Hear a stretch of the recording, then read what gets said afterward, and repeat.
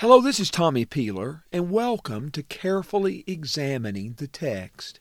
Our podcast today is on Psalm 86, and we're going to divide Psalm 86 into three parts, and Lord willing, look at it today. As is true of most all of the Psalms, it is first and foremost a revelation about God, a revelation about who He is.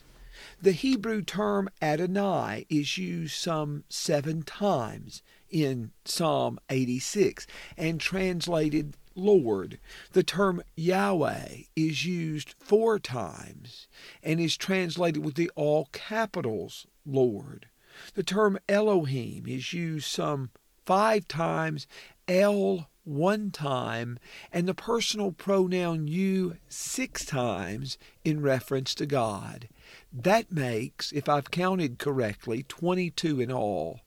But the point, this psalm is first and foremost about God. In the first 7 verses, there is an urgent plea for God to hear David's prayer. It begins a prayer of David. Now that catches our attention to begin with, because Psalms 84 and 85 were attributed to the sons of Korah, as are Psalms 87 and 88. So Psalm 86, the Psalm of David, stands out. And it doesn't say a Psalm of David, it says a prayer of David. Most of the Psalms that are from David are described as a Psalm of David, but this is described as a prayer of David. But the first 7 verses, incline your ear, O Lord, and answer me, for I am afflicted and needy. Preserve my soul, for I am a godly man. O you my God, save your servant who trusts in you. Be gracious to me, O Lord, for to you I cry all day long. Make glad the soul of your servant, for to you, O Lord, I lift up my soul. For you, Lord, are good and ready to forgive, and abundant in loving kindness to all who call upon you. Give ear, O Lord, to my prayer. Give heed to the voice of my supplication. In the day of my trouble I shall call to you, and you will answer me. Most of the prayer is describing who God is, but he begins by explaining a little bit of the intensity of his situation and begging God to hear. Incline your ear, O Lord, and answer me. Another characteristic of Psalm 86 is there's some 14 imperatives in this particular psalm. Incline your ear, O Lord, and answer me, and preserve my life, for I am a godly man. In verse 14, we will find that a congregation of violent men have arisen against him to seek his life. And in the midst of that, he is begging God to hear his prayer and to answer his cry. And God is to answer his cry because he says in verse 1, I am poor and afflicted. These 2 words, these 2 Hebrew words, are often used together in the Psalms. In 35 verse 10, in 37 verse 14, in 40 verse 17, in 70 verse 5, 74 verse 21, and 113 verse 7. There's some others, but in those instances, the idea of poor and needy or afflicted and needy, these words are used together to emphasize how desperately the psalmist, how desperately David is in need of God. Often those who are poor financially understand their dependence on God. They understand they need someone to help them dramatically. Blessed are those who are not financially poor, but who recognize they are poor and needy, who recognize their dependence on God. He begs God to preserve him, for he is godly. We hope to come back to that word. and make reference later. He says, I am your servant. He claims to be godly, but he acknowledges that he is a servant of God who has put his absolute trust, in verse 2, in God. And in verse 3, he says, to you I call all day long, or I cry all day long. The word translated cry in verse 3 in the New American Standard is the same word translated call in verse 5 and in verse 7. As one writer says, he turns to the Lord first, last, and always. The Lord is his only option. For to you I cry all day long. Make glad the soul of your servant. For to you, O Lord, I lift up my soul. Psalm 25:1 uses that kind of expression of lifting up our soul to God. Psalm 143 in verse 5. The word for lifting up that's used here in verse 4 for lifting up our soul to God was used in Psalm 85 and verse 2 for God forgiving or lifting up the iniquity of our people. We lift up our soul to God. God, in his grace and mercy, lifts and carries away our sin. He forgives our iniquities. In verse 5, he bases his plea on who God is, on the nature of God. This psalm is first and foremost about God. But in verse 5, for you, Lord, are good and ready to forgive. God is anxious to forgive. The word translated ready to forgive is often used as a verb used to describe God's forgiveness, but here it's used, and only here it's used, as an adjective in the Old Testament. God is ready to forgive. God is more ready to forgive than we are to seek forgiveness. God is described as ready to forgive and abundant in loving kindness, abundant to all who call upon him. He begs God, listen to my cry in verse 6. Give ear, O Lord, to my prayer. Give heed to the voice of my supplications. And in the day of my trouble, I shall call upon you. He calls on God in trouble. He calls upon God when all is well, for he is deeply conscious of how poor and needy he is, how afflicted and needy he is. In the center of this psalm, in verses 8 through 13, he increases his focus on God. He says in verse 8, there is no one like you among the gods, O Lord, nor are there any works like yours. There's no God like the Lord. He is incomparable. No God like him. No one can do what he can do. In verse 9, all nations whom you have made shall come and worship before you, and they shall glorify your name. The Psalms and the rest of the Old Testament often picture a day in which all will come to God in worship. Psalm 22 verse 27 had this idea. Psalm 66 and verse 4 had this idea. Isaiah 2 in verses 2 through 4, or Isaiah 66 verses 18 through 24. All of history is pointing to God. And we're never on the right side of history if we're lifting a fist of defiance toward God. In verse 9, all nations whom you have made shall come and worship before you, O Lord, and they shall glorify your name. For you are great and do wondrous deeds, for you alone are God. As Hezekiah prayed, show, O Lord, that you alone are God of all the earth. 2 Kings 19, verse 15. And so here he affirms, you alone, O Lord, are God. Some have stated that what verses 8 through 10 do is they apply the truths about who God is universally, and then in verses 11 through 13, these truths are applied to the psalmist personally. Since there is no one like God, and none can do the works that he does, since he is absolutely incomparable in heaven and on earth, in verse 11, teach me your way, O Lord, and I will walk in your truth.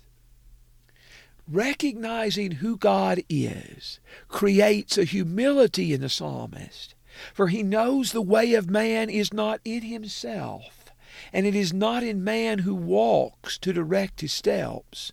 Jeremiah 10 and verse 23. And he says, teach me your way, O Lord, and I will walk in your truth. Unite my heart to fear your name. He doesn't want to be double-minded. He doesn't want to be distracted in his allegiance for God, but ask for an undivided heart, one heart in loyalty to him, like Jeremiah 32, verses 39 and 40 mention.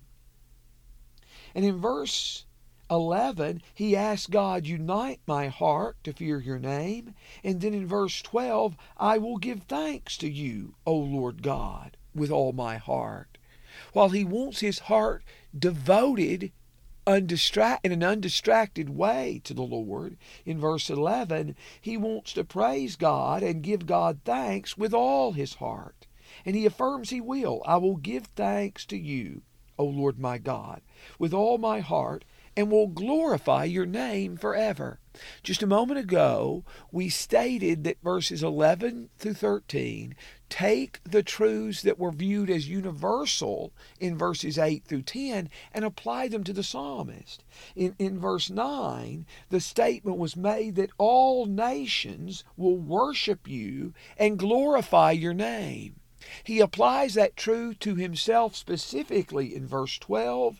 I will give thanks to you, O Lord my God, with all my heart, and will glorify your name forever. What all nations will do, he does. I will glorify your name. In verse 13, for your loving kindness toward me is great. God's loving kindness is great. We'll come to this word again in verse 15. And you've delivered my soul from the depths of Sheol. God delivers us from the lowest depths, even sometimes raising us up from our deathbed. Psalm 30 in verses 3 and 4. But verses 14 through 17 come back to his problem and his difficulty. He doesn't lose focus on God, and God is going to be praised in this section. But he does come back to his problems and really gives us more details of them than he did previously. In verse 14, O God, arrogant men have risen against me. A band of violent men have sought my life, and they have not set God before you, or not set you before them. Psalm 54:3 has some of the same words that we see in our text here. But a band of violent men, a congregation of violent men, have risen against him. Where can he go for help? He goes to the Lord. We stated there's some 6 personal pronouns in this psalm that address God. But you, verse 15, you, O Lord, are a God merciful and gracious, slow to anger, and abundant in loving kindness and truth. This statement about God is one of the most important statements in all the Old Testament, and I know that from the frequency with which it's repeated. When Moses asked God to show him his glory, God showed Moses the Lord God, gracious and compassionate, slow to anger, abounding in loving kindness and truth. He describes himself in Exodus 34, verses 6 and 7. along the lines of Psalm 65, Psalm 86, verse 15, Psalm 86, verse 15, Numbers 14, verse 18, Nehemiah 9, verse 17, Nehemiah 9, verse 31, Joel 2, verse 13, Jonah 4, verse 2, all use language similar to Psalm 86 and verse 15. God is merciful and gracious. God is slow to anger, and He is not only a God of loving kindness and truth, but He's abounding in loving kindness and truth. God is abounding in truth in verse 15, and truth is the same word used in verse 11 when David wanted to, his heart, he wanted to walk in God's truth, to walk in God's truth in verse 11. God is a God of truth, and we should want to walk in His truth. God is abundant in loving kindness. God's loving kindness was stressed in verse 5, verse 13, and verse 15. We have stated on previous podcasts, it is used some 128 times in the Psalms, as this particular word shows us God's mercy, God's compassion, God's grace, God's long-suffering, God's kindness, God's love, all rolled up into one, slow to anger and abundant in loving kindness and truth. And this word loving kindness used of God in verse 5, verse 13, and verse 15, that same root is used in verse 2 when David describes himself as a godly man or as a devout man. He is seeking to repay God's loving kindness with his own loving kindness or his own godliness and devoutness. In verse 16, turn to me and be gracious to me. O grant your strength to your servant and save the son of your handmaid. That phrase, the son of your handmaid, is used in Psalm 116, verse 16, and it calls attention to David's lowliness. He has described himself as a servant in verse 2, in verse 4, and now in verse 16, and even below that, the son of a handmaid. He was born a slave. But he asked God in verse 17, show me a sign for good, that those who hate me may see it and be ashamed, because you, O Lord, have helped me and comforted me. Jesus will fulfill this psalm, but I hope you can see the power in the psalm in and of itself. For the psalm describes the seriousness of his situation in verse 1, in verse 7, verse 14, verse 17. Above all, the psalm describes who God is. And it is to God that he goes first and last and always. Now, how is this psalm fulfilled in Jesus? It's fulfilled in him in many ways and probably in more detail than we can get to. But let me mention a few things.